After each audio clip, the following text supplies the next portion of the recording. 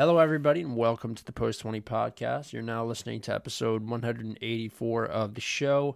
Midweek Madness is back. I'm joined by Matt. What's going on?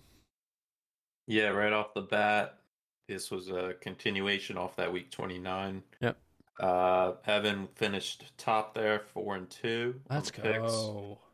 and then Zach also went 4-2, and then I went 3-3. So overall, after all those games, Evan is 136 and 150. I'm 138, 148, and Zach is in the lead, 141, 145. All right. So I'm not that far behind you guys. I'm kind of catching up to you a little bit. Yeah. Okay. There's a couple of things that we have to talk about tonight. Actually, there's just one thing. Why is Frank Lampard back at Chelsea? It's a placeholder type thing that it's one of those former players can kind of maybe energize and relate to the players, what they're going through. He brought his old staff, Ashley Cole, a few other guys. But I was looking at his record in his first stint from July 2019 to January of 2021, and in 84 games, he won 44, drew 17, and only lost 23. So that's not too bad. 52% win ratio compared to Graham Potter's 39, and only 8% less than Tuchel. In those 84 games, he only scored 5 less as a team than Tuchel did, 163 to Tuchel's 168. Tuchel had 16 more games in charge. The only difference is he gave up 106 to Tuchel's 77. So I think Frank knows how to get the best out of the attackers, but our defense might take a slip. We usually with him we played a 4-2-3-1. Hopefully, I'm sure come Saturday he's going to start Koulibaly and Fofana, if I had to guess, because Thiago's not fit. Cucurella can't play center back. I hope he doesn't play Reece James as some sort of center back. So I think Frank knows, honestly. yeah, and I think the number one person that benefits from this is Mason Mount. Yeah. Because of his time with Derby and when his first year in charge at Chelsea, Mount was his main man. So I think this might help us in any sort of way of getting him to re-sign with the club. But me personally, might think it's a little bit too late for that. Yeah. So I'm not too upset or happy about the appointment. He's only here on a short-term basis until we can figure out who our guy long-term is. And as we mentioned before, off-air and on-air, Luis Enrique and Julian Nagelsmann are like the top guys. You obviously have the other big heads in there too, in Poch and Brendan Rodgers, whoever, anybody that wants to take an interview, it's up there, but we'll see. Yeah, I just found it strange, that's all. I don't necessarily think it's like a bad appointment or anything. Yeah. I think it's kind of crazy that Frank would just be like, yeah, like I'll pop back in for like the next 6 weeks. I wonder what they're paying him, or if he's just kind of said like, I don't really care, I'll just come do it. Obviously we know Chelsea is like, that's his club, right? That of course that's what where he spent pretty much his entire career. Club legend for sure. Like 13 years, yeah. Yeah, like top 5 probably in terms of club legends for Chelsea, if not higher. But I just found it like mega strange that I woke up and that's what I saw. Like Frank's back, Super Frank is back, and he's just gonna see out the rest of the season. I am very shocked that Bully picked up the phone and called him. That must have been what happened because he's director of football. So that it's not like he came from somewhere else. It was definitely Bully. I just found it really weird. Like Chelsea have moved so quickly with pretty much everything this year. The firing of Tuchel came as a surprise. The hiring of Potter immediately kind of came as a surprise. Firing of Potter, maybe not so much, but at the same time, like it was kind of stop and go. He was like on the shit list, then he was totally fine, and they weren't worried about it. Then he went back to the shit list and was gone immediately. I just think the bringing in of Frank is maybe a little bit more of a conservative step, which I think is a good thing. That's probably the direction that Chelsea need to be like aligning themselves a bit more with, rather than the throw shit at the wall and see what sticks. But I did find it just a bit strange. I thought they would have just laid out the red carpet for either Nagelsmann or what's his name? Enrique. Luis Enrique. Yeah. So, I don't know. I don't think now would be the appropriate time to bring one of those guys in. Yeah, I think that's fair. I just don't think that stopped Bully at all this season. I mean, I think I would hope he would have learned now from that long-term deal to Potter. Yeah. Now seeing firsthand like how anything can happen in this league, and a few string of results don't go your way. Now any manager can just fuck off. But yeah, I think now just having a long sit down and several weeks to have a long-term interview with these guys and really narrow down who he wants and figure out who he agrees with best and likes the vision of where the manager wants the club to be and how he envisions his team in the future. So that should be interesting. And I was just looking over the years of the amount of game time players have had and the amount of players that are still here from each season. We keep maybe 40% of the team every year. Most guys leave or just sell on for free, and so it'll be interesting to see if we can hold a manager for longer than 2 years at this point, because we haven't, like I think you mentioned, the last time we had a manager longer than 3 years. We were talking about this. I just had it up. I think it was Mourinho for his first stint. Yeah. I'm pulling it up now. It was yeah, you have to go back to Mourinho's first stint, June 2004 to September 2007. Right. And then everybody else is less than that. Yeah. So just a lot of interesting stuff. I mean, that was pretty much like, the one piece of news I think that everybody was kind of hanging on this morning. Everything else has pretty much been status quo, including the match that Chelsea played on Tuesday, April 4th, but we'll get to that. Let's jump into these games. We have match day 7, 3 makeups from that match day. The first one being Leeds United versus Nottingham Forest. This is a tough one for me. I thought maybe Nottingham Forest be able to pull it out, and up to about the 12th minute mark, or really the 20th minute mark, it looked pretty good. Oral Mangala with a goal in the 12th minute. Some absolutely silky play by Nottingham Forest to score that one. But then in the 20th minute, Leeds United were able to level through the one Jack Harrison, who actually, I believe, spent most of his youth career in the United States playing for, I think he played at like UConn or something like that, which is interesting. I think he went Wake Forest for 1 year. Oh, was it Wake Forest? And then played for NYCFC. Oh, okay. So yeah, just a cut inside, pass to McKennie. He laid the ball off, and then was passed to Harrison, who was able to, or it was deflected back into Harrison's path, and he finished the rebound. In the, stoppage time in the first half, Luis Sinisterra was able to get the go-ahead, and things stayed the same since then. So a 2-1 victory for Leeds. Much needed at this point. I think they played much, much better in the second half than they did in the first. Some of that rest maybe paying off a little bit with McKennie being able to get back into this side. Aronson playing a little bit further back, not at that striker position, which is what we saw last week. And a really good second half from Leeds, able to sit on the lead and take all 3 points.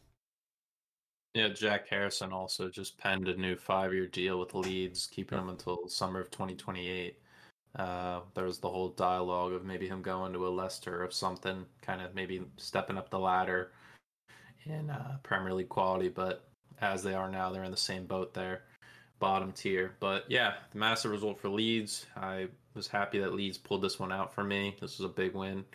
Forest, I just went with my gut with the stats. Forest away just are absolutely abysmal, and they did get the early lead, and you did send me that message. And I know, which was the kiss of death. That was stupid. Yeah.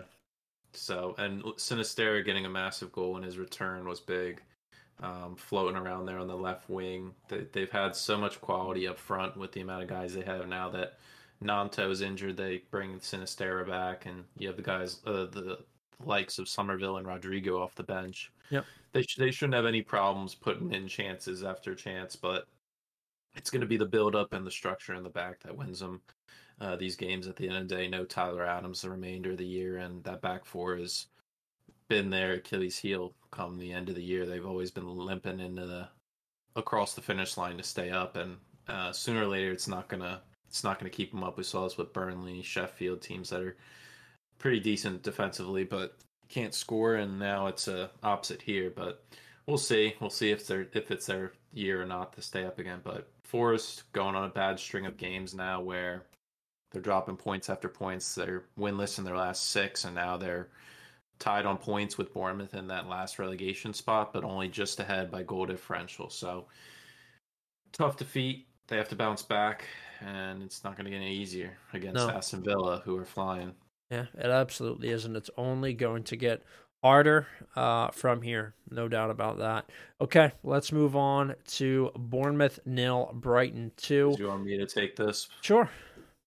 Every other. Yeah.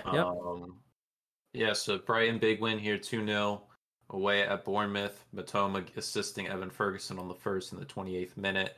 I believe that's his 4th goal on the year, surprisingly. He's just come onto the scene immensely as an 18-year-old there in that system. It's great under De Zerbi. And then the second goal didn't even come until the 91st minute to seal a deal. Julio and Sissio, assisted by Gross, just sealing the deal. Bournemouth were in this game. They had several good chances in the first half. Solanke having the 2 of the 3 on target for them, the other from Lerma, but Brighton just end-to-end 63% possession. Their build-up play was great. Caicedo, another phenomenal game in there for the Seagulls. Just from minute 1 to 90, it just never seemed like it was ever going to leave Brighton's hands. Yeah. No, I mean, that's just kind of the way that Brighton have played against some of the more, let's say, mediocre opposition. They typically play tight games or even contend for 3 points in the stronger teams and then just get the job done against some of the lower teams. This, I thought, is just kind of really indicative of the way that Brighton have played all season. De Zerbi, very structured. Same lineup for the most part, as we've seen. Sometimes Ferguson starts, sometimes he doesn't, but for the most part, him and Welbeck are putting the ships in up top. Lining up behind him with Matoma, McAllister, and Solly March. There's just not much more you can ask for, honestly. They are a very, very good Premier League side, and pretty much week in and week out, with the occasional falter here or there, are just good. They're fun to watch. I think Matoma has been one of those players this season that has certainly inserted his name into, transfer talks, things like that. But he's just really good. They should do their best. I mean, I don't know what his contract situation looks like precisely right now, but I think Brighton would be intelligent to try and lock Matoma up, especially if you're going to let Alexis McAllister move on. And that seems to be, from what I've heard, that seems to kind of be what's expected, come this summer. He's a hot ticket item. But yeah, what's up? I was just gonna say Matoma's contract's up in 2025, so he's got he's got 2 years. Yeah, that's good. That would be the prime time to re-sign him. Yeah, I think they got to do their best to sign him as soon as possible, because his demand, especially if he keeps his form towards the end of the season, like, his demands are only going to go up, right? Which is totally fair. But this Brighton side, I mean, there's not much that I look at, maybe outside of Veltman, who does pretty well, that needs to be, upgraded. I think that they are a very, very good side. And they're paying him pennies to the dollar, right? £10,000 a week. That's nothing for the performance you're getting out of him. Like, there are guys that are making 100 or more. Thinking about Lingard, guys like that aren't doing, or not Lingard, Sancho. They're paying Adam Lallana $90K a week. Right. So just think about that. Like, the performance you're getting out of him for the price you're paying is fucking unreal. It's just really shrewd business, and that's kind of why Brighton have been amazing this year. Yeah. And then Bournemouth are shit. I mean, I don't know what else we need to say really about them. They just continually they're like I would bet against them in the middle of the season. They would fuck me and win because they'd go right down and score or score in the 90th minute, and everything in between is just absolute dog shit from what I see every single week. Yeah, they have several games that are big 6-pointers. They play a Yeah. lot of the teams in the area where they're competing to stay up against, but when it comes to the opposite, they still have massive games against Chelsea, United, and Spurs. A lot of those big games are at home for them, so they just have to find that rallying form at home. Yeah. What we've seen with Forest and West Ham, Everton, these clubs are all just staying afloat off their home form. So if Bournemouth can find any sort of form in that, I think they have some sort of shout to keep themselves up. Yeah, I mean they've just got to make the home home games just absolute fortress. I don't really think that's gonna happen necessarily. 10,000 strong. Yeah, it's tough, man. That's a very, very small stadium. But Bournemouth, I think, like a lot of it comes down to the fact that there's not one player that they can necessarily all rally around. You're looking at everybody else that's kind of down there in the relegation battle. Like Leicester City have Madison, Nottingham Forest have Brennan Johnson, Everton have actually quite a few players that I think are sound, and then West Ham and Wolves both have players like that as well, with Rice in the midfield and. I guess it's really been Daniel Podence for Wolves this season. I just worry, like, Bournemouth, their best players, probably Philip Billing. That's just not a good sign, is it? He's their top scorer with 6 goals. That's a and tough look.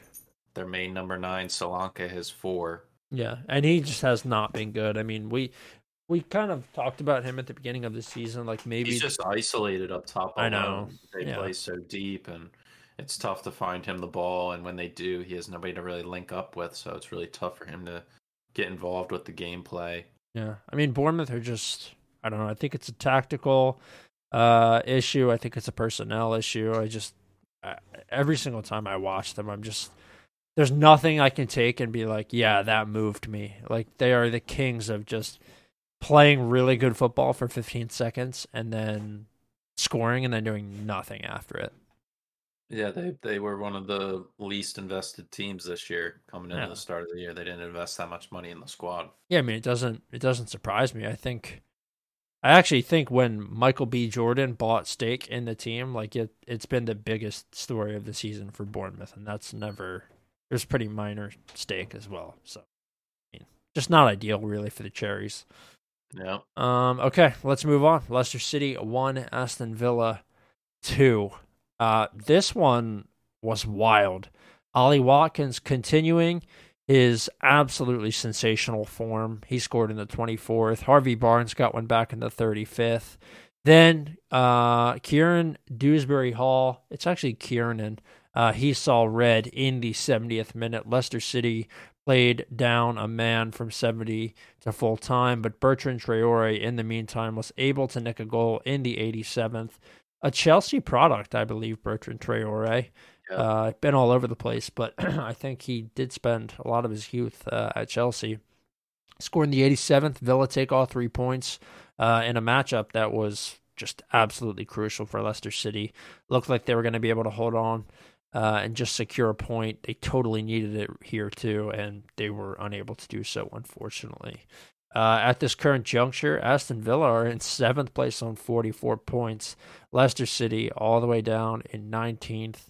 They need wins coming down the stretch here, or it looks like the Foxes will be playing Champions League or Championship football.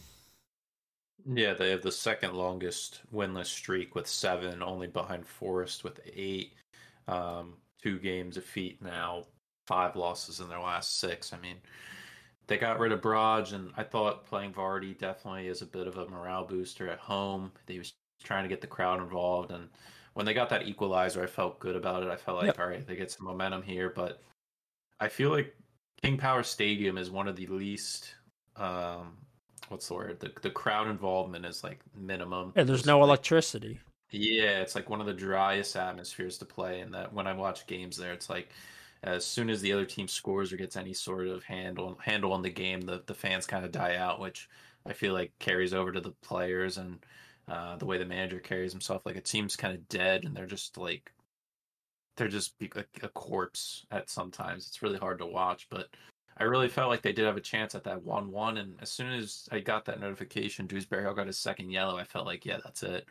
They have nobody off the bench that can affect the game massively, or anybody in the midfield to really rally with no Tillemans.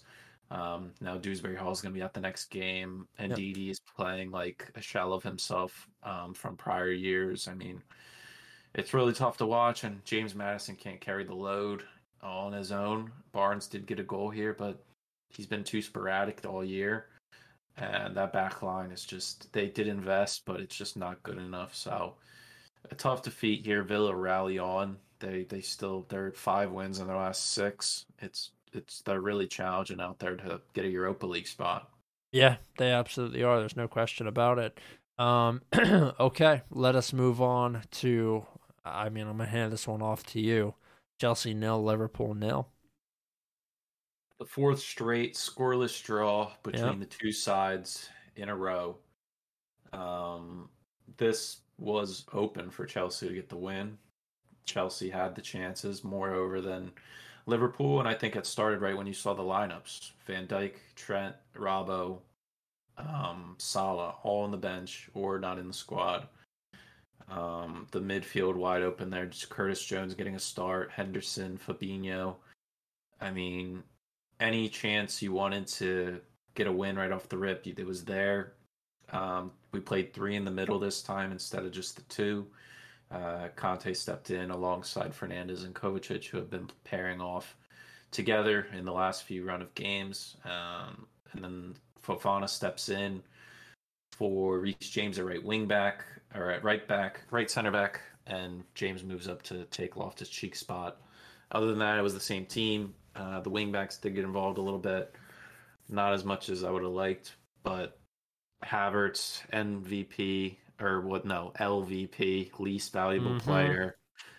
The breakaway was the toughest thing to watch. When the one he scored on, it was just perfect representation of our attack this year, how all of our chances just fade away into darkness. I did celebrate it for half a second and then just immediately just pale. Just all emotions get drained out of me, and it's so fucking tough, man. Yeah, I can't really imagine right now. Like, it's got to be tough watching this shit, because even when you guys defend well, you know that you are going to struggle. You might get, at the max, what are you getting? 2 goals? Like, on a good day, Chelsea scored 2 goals. The offensive output is just so bad right now. It's been much better, I think, since Chilwell has come back. But still, when Havertz has clear chances, he's not really taking them. And no matter how well the team defends, like, you guys are struggling to get 3 points because the scoring right now is just so mid.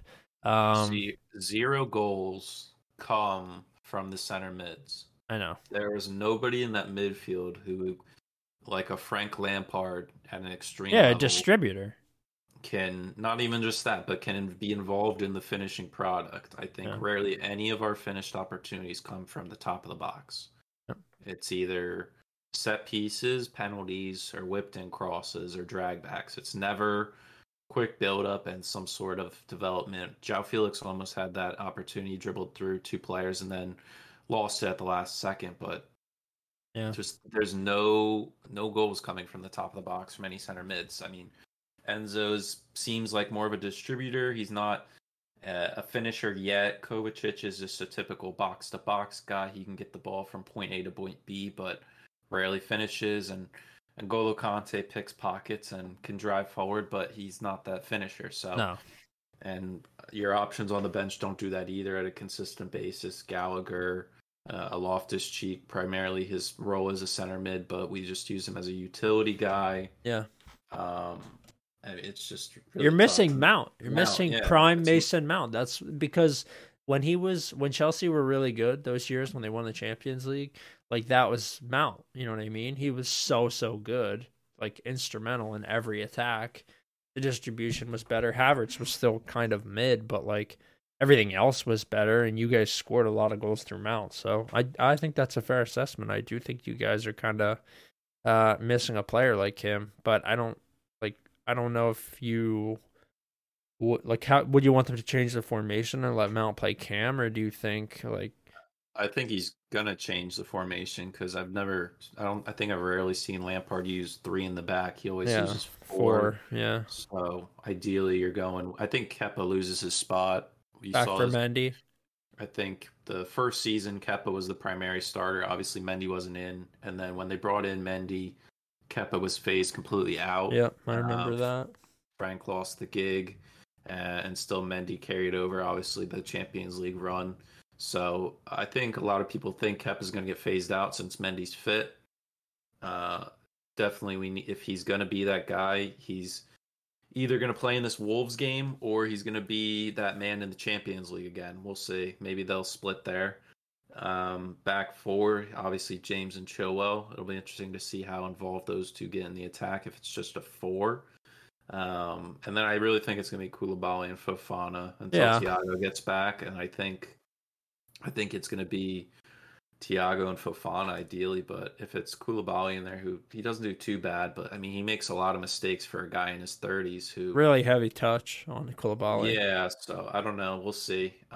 Frank's definitely going to like the upgrade from the start of the year, going from Cody and Tarkowski to Thiago and Fofana and Koulibaly. So I'm sure he'll be happy there. Yep. I think he'll play N'Golo and Enzo, Mount in front, and then you go with Felix, Havertz, and then Sterling probably. I think that's what his first 11 would be. Yeah, I mean, Frank's got like plenty of new toys to play with. If he's learned anything or thinks maybe, these guys are capable of doing something that maybe his Everton team weren't capable of doing, which, let's be honest, in terms of talent level, I'd say this Chelsea team is capable of much, much more than that. So, yeah, I think it'll be interesting to see sort of how Frank decides to proceed, but I don't think that they could possibly be any worse under Frank than they kind of have been under Potter. And the change back to like a flat four with James and Chilwell maybe on the flanks, I think is good too. I've been asking for more flat four, and I think if you have Koulibaly and Fofana back there, and Koulibaly has, couple less howlers a game, then, they could be much, much better, and inserting Mount back in there is going to be key too. And then as for Liverpool, I mean, this was kind of a crazy lineup. Salah coming off the bench, Gakpo off the bench, Robbo off the bench. Kind of some freaks in here. We saw Firmino start up top, Bobby Chompers. Jota out on the right. He's had a really tough go of it this season. And then Endo, Curtis Jones, and Tsimikas got the start as well. So not really a full-strength Liverpool lineup. VVD's injured as well, I think. No TAA, he got the rest. Like, this is just, it was bad, and they played bad, and Chelsea probably should have taken 3 points, but, there's nothing I really take about this Liverpool team, or take from this game. I already knew all of that shit about Liverpool. This is exactly what I know them to be, regardless of if the starters are in or not. It's the same shit. Yeah, I mean, I don't know if he was trying to prove a point by playing with this type of team or if he was resting everybody for the Arsenal game on Saturday. They still have the talent with these types of players. You saw they had their chances and couldn't get the job done, but still going on the road to Stamford Bridge and getting a point these days doesn't seem like much, but still, yeah, I don't know. It was a tough game to watch, really. Yeah, I mean, it was ugly. Turgid, I think, is a good word for it. Just not really entertaining, like, whatsoever. Chelsea, they did have more chances, let's be honest. They probably should have won, but just kind of slept through that one. This next one, hard to sleep through. West Ham 1, Newcastle 5. Callum Wilson got the scoring started early. He scored in the 6th. Joelinton added another in the 13th. Kurt Zuma, the cat kicker, got one back in the 40th, but Callum Wilson added another in the 46th before Isak struck in the 82nd, and Joelinton added one final goal in the 90th minute. Story in this one was for sure Naif Agaird's absolute howler. I don't know if you Yeah. saw the clip, but it is. Was that one worse than Fabianski on the next one? I don't know. That one was bad too. I think Aguerd, his was worse. I mean, we watched him play for Morocco in the World Cup. He was really solid. Um, Man, he did not look good in this one. Gave the ball away. They were able to just steal it, and Wilson scored. But just such a bad performance from West Ham. I thought they'd be able to kind of do something. But Newcastle erupted for 5 goals, absolutely battered them, had 8 shots on target, held the possession, and played kind of how Newcastle were playing earlier this season, where Almiron and the boys were kind of pumping it up and scoring. No Almiron in this one, but Joelinton and Wilson took over the load for sure. Yeah, that should be an awkward next episode in that podcast with Wilson and Antonio. Yeah, yeah. I think the one before this game, the title of the episode was some sort of like who's gonna win or whatever, which host is gonna win type of deal. So that's kind of gonna be awkward there. Wilson getting a brace, and after the first did the Macarena as a celebration. I don't know how you felt about that. That's vintage there, but I mean that is truly vintage. But I felt like the biggest thing was one, still up to this point as of recording on April 6th. Moyes hasn't lost his job yet after an embarrassing loss, but I know his body language in that, especially after the Aguerd goal and the Fabianski mistake, I mean, that is a broken man right there that has no solutions. I know. I mean, there is nothing that like he can do at this point. He just has to ride out the rest of the year, which I know is tough, but like, what the fuck else is he gonna do? If they concede the first goal, it's almost like they're doomed. Like they have to get that first goal. Yeah, they have to like steal one, and then if they don't, they're totally boned. It's bad. It's ugly. I don't know who they have left. They're still in the conference I league. know, they're gonna fucking win that shit. They're gonna win the conference league. They're playing Ghent. I think they could totally beat Ghent. Yeah, they're in the quarterfinals there. I mean, Yeah. I think they have Fulham. They have Arsenal again. They have Bournemouth. Liverpool, Palace, City. Liverpool, City, United. Like, dude, there's not a lot of winnable games left for West Ham. They might have a chance against Fulham. They'll have a good chance against Bournemouth. Palace is iffy.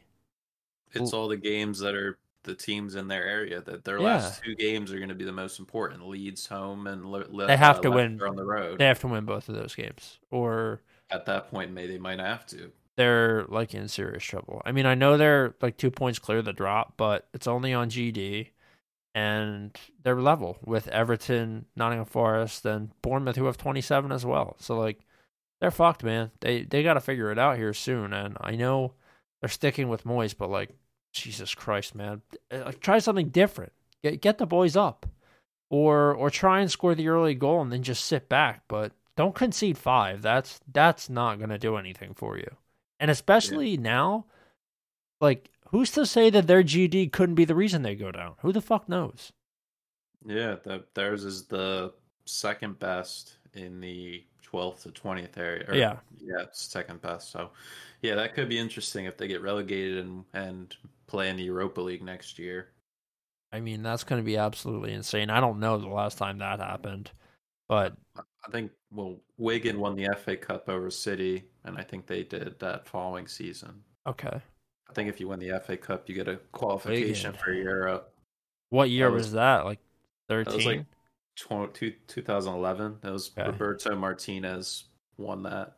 Oh my God. And then he got his big move after that. Wow. Yeah, so that's quite some time ago. Okay, let's move on to the next one. Yeah, Man United getting a big, massive 1-0 win over Brentford. The triple down, baby. Yeah, they get the job done, and it's that man, Marcus Rashford, again, another goal adding to his tally there. He's 15 in the league this year, 4th in the league overall. Massive result for them. Didn't come without some troubling times, but that boy Scott McTominay playing his socks off and Yeah. covering a lot of tracks and clearing danger. Savitzer getting the assist on that Rashford goal, nice little header back across. It seemed like Brentford were really scratching for chances. They were very limited, only one shot on target the entire game coming from their man off the bench, Shad. Ivan Toney bottled up. That they've been playing with this back five, the wing backs, and Buemo couldn't really get anything done. The Premier League's been doing that nice gesture the past couple fixtures, taking breaks as soon as sundown happens for the players that are participating in Ramadan. It's Yep. a nice little touch there. Um, and Buemo and all those guys getting some goo and bananas in them. Yeah, it's Uh, protein goo. That's what they call it. yeah, they're not trying to overdo it.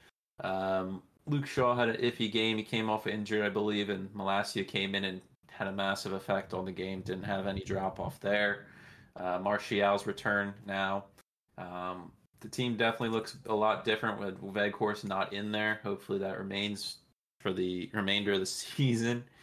And De Gea once again making some incredible saves. I mean, the guy's absolutely bonkers still. I think he's the best goalie in the Prem over an Allison. Yeah. Yeah, no question. I thought just honestly impressive that United were able to get this one.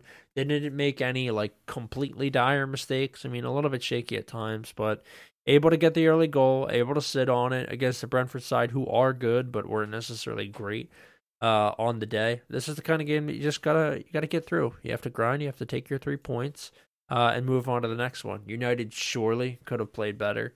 But I think right now it's extremely important that they get Rashford, back into form a little bit. He had a couple of off games, so to get him scoring, get him feeling good, that's going to be really important coming down the stretch here. They're in the Europa League still, doubles still on.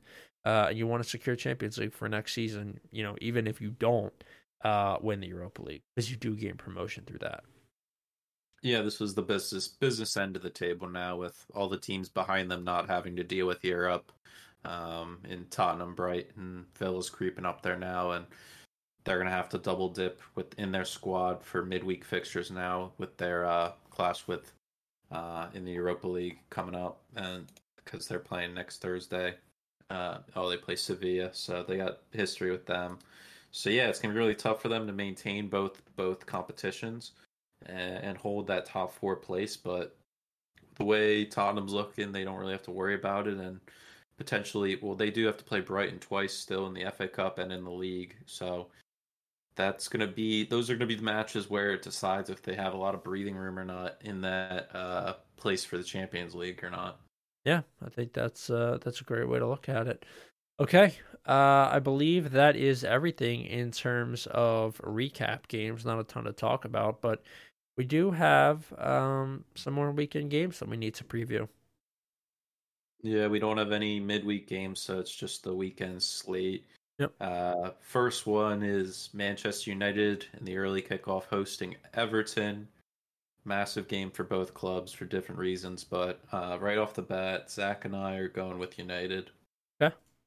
Yeah, I think I'll take United in that one too. Just don't really see myself. Although Everton are physical, like they could nick a draw, but I'll stick with United. I think Rashford can eat those defenders for sure. Yeah, Doucouré is going to be out for 3 games after that red on Kane, so they're going to have to play either Tom Davies or James Garner in the middle, unless they want to slide Iwobi in there. But he's going to be a massive loss since Dice just showing up. Doucouré's had a massive role in this team, so I think that's going to hurt him. But you still have to remember Casemiro's not in there either, so it's a like for like type of thing for each club. Yeah, for sure.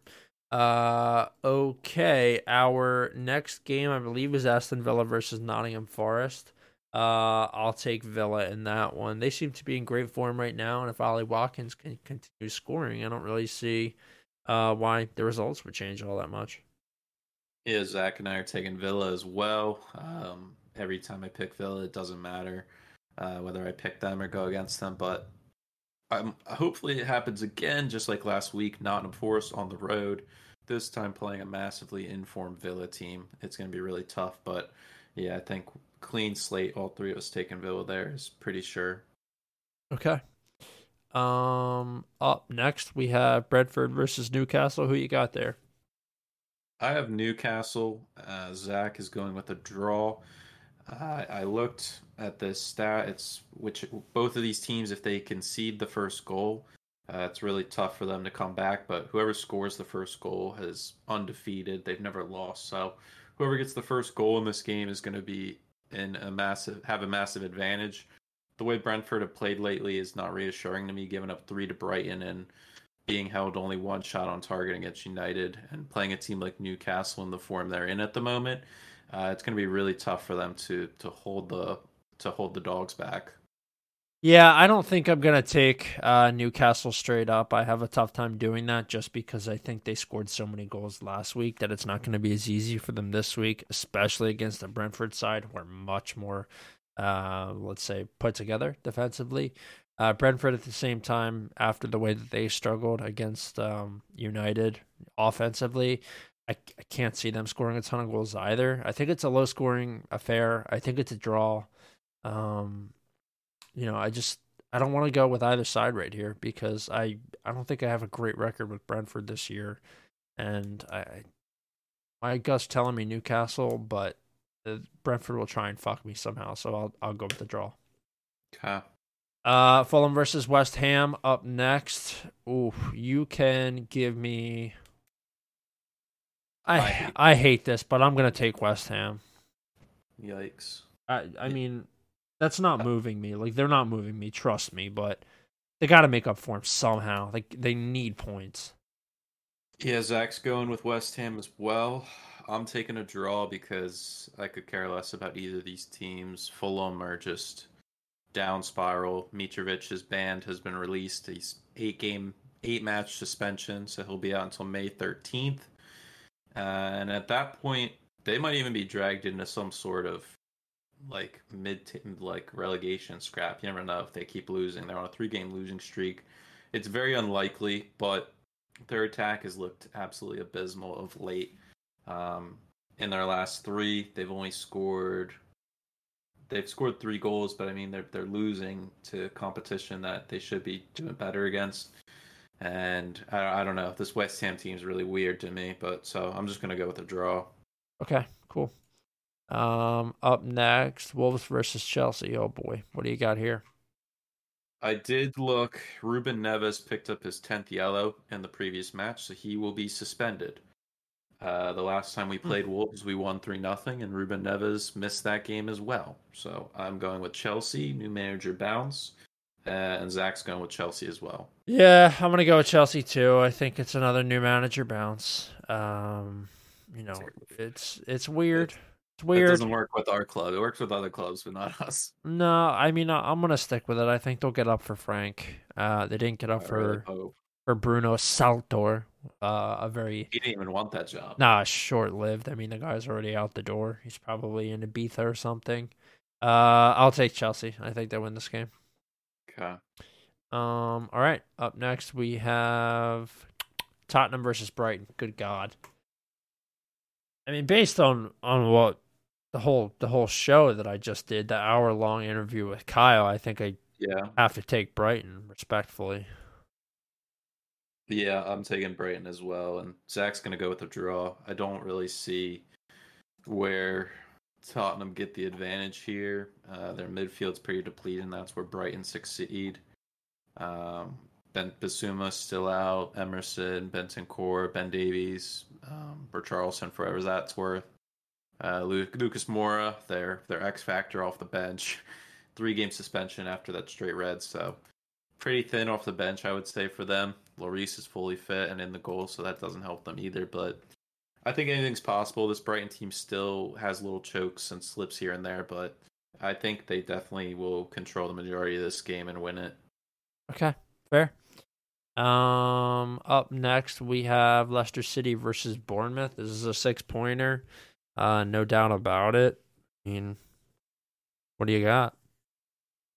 Zach picked Leicester at home here. That was my logic last week. I want to do that again, but no Tielemans, no Dewsbury Hall. Their midfield's going to be pretty weak going forward. I don't know if they start Vardy again, but this is the prime team you get this 3 points against. But there's just something that I just can't get behind, so I'm just gonna go with the draw here. I really think Leicester are really just spiraling.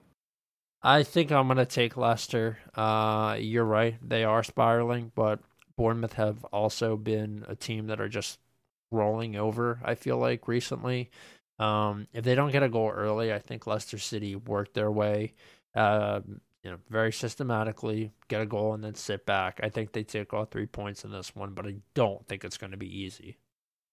Okay. Um, Southampton versus Manchester City up next. I'll take City in that one. I don't think we need to go into that much. They're pretty much a must pick every week.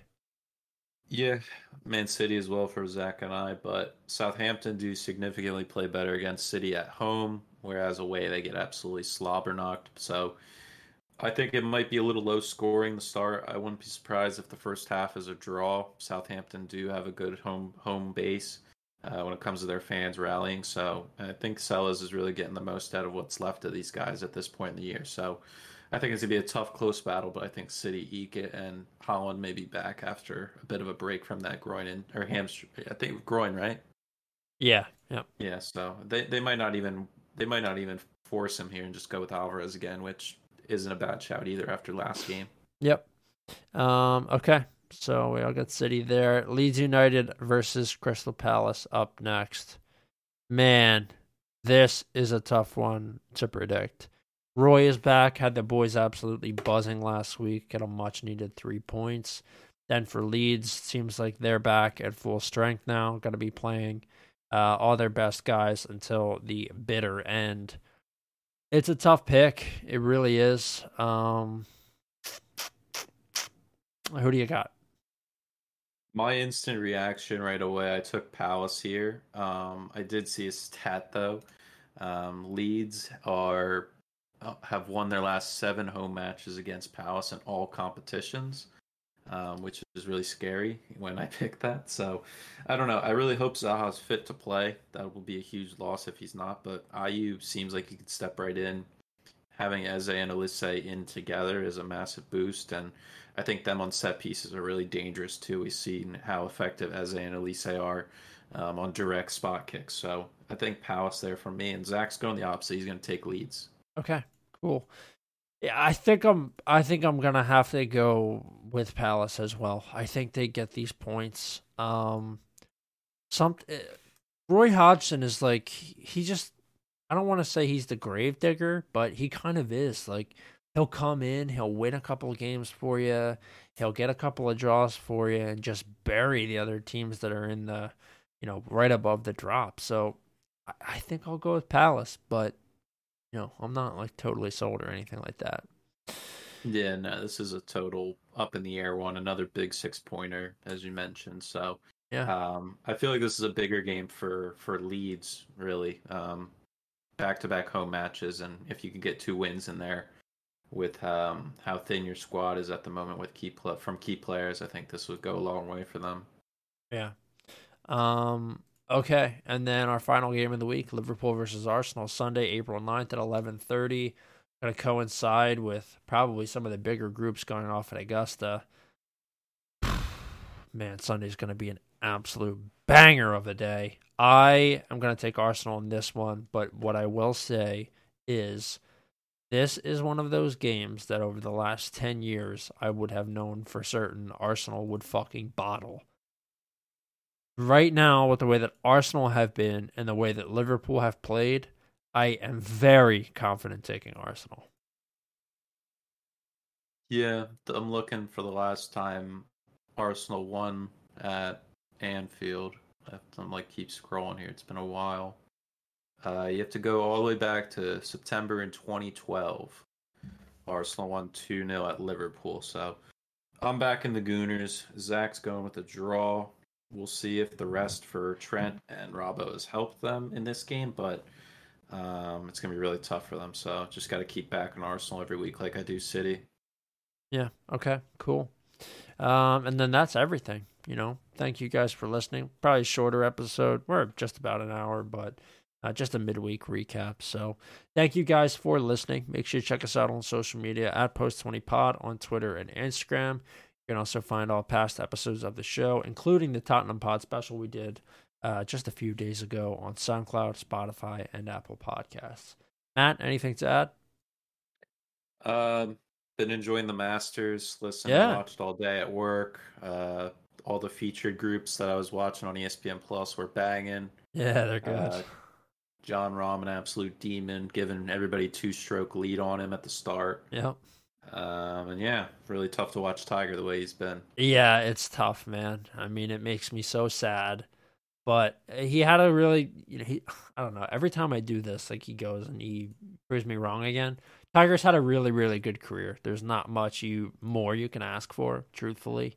And I think, as he's sort of grown, I know this isn't a golf podcast, but as Tiger has aged and maybe matured a little bit, he's sort of become more of a figure to pass along some of the things that he's learned. He's taken JT under his wing. From what we hear from Max Homa, he was extremely kind to him when they played together at St. Andrews last year. So, I don't know. It's a good thing. I hope Tiger passes along some of the fucking unreal wisdom that he has to the next generation, and we sort of see Tiger move into his next role, because I don't want to see him, trying to hit a bunker shot and, like, just yipping in pain because it hurts so much. That's not something you want to see your favorite athletes do. It's tough. Yeah, I definitely see a future sponsorship with some sort of hair plugs. Him and oh man, I'll tell you what. Collab there. When he took his hat off on 18, I looked at my brother and I was like, dude, his shit is fucked up. He's got to get something figured out. Shave your head, Tiger. Like, do something. It's bad, dude. It's bad. Or never take the hat off. Just, he's got to do something, because it did not look good sweaty in that 90-degree Augusta heat today. Yeah. I think Fred Couples shot even on the day. He's like 61. Freddie was 1 under. Under? Yeah, he was 1 under. He played great. Fred Couples, one of the most repeatable, beautiful, buttery swings of all time. That's why he's been able to pretty much keep it, not really lose a step all the way into his 60s. So, impressive stuff. Quick question before we end. Who do you have on the weekend? Who do you think's getting a green jacket, or maybe getting their second? I'd say John Rahm right now. You like Rahm? Guy. I really liked watching Cam Young today as a little dark horse. Love him. And also Brooks. Got to back Brooks. Yeah. Crazy. We might see a live player get a green jacket this year. It's totally possible. Brooks looked amazing. All right, guys. That's it. No more golf talk. Enjoy the rest of your weekend. Enjoy the Masters. It only comes once a year. It is special, even if you don't like golf. So, check us out, and we'll see you guys next week.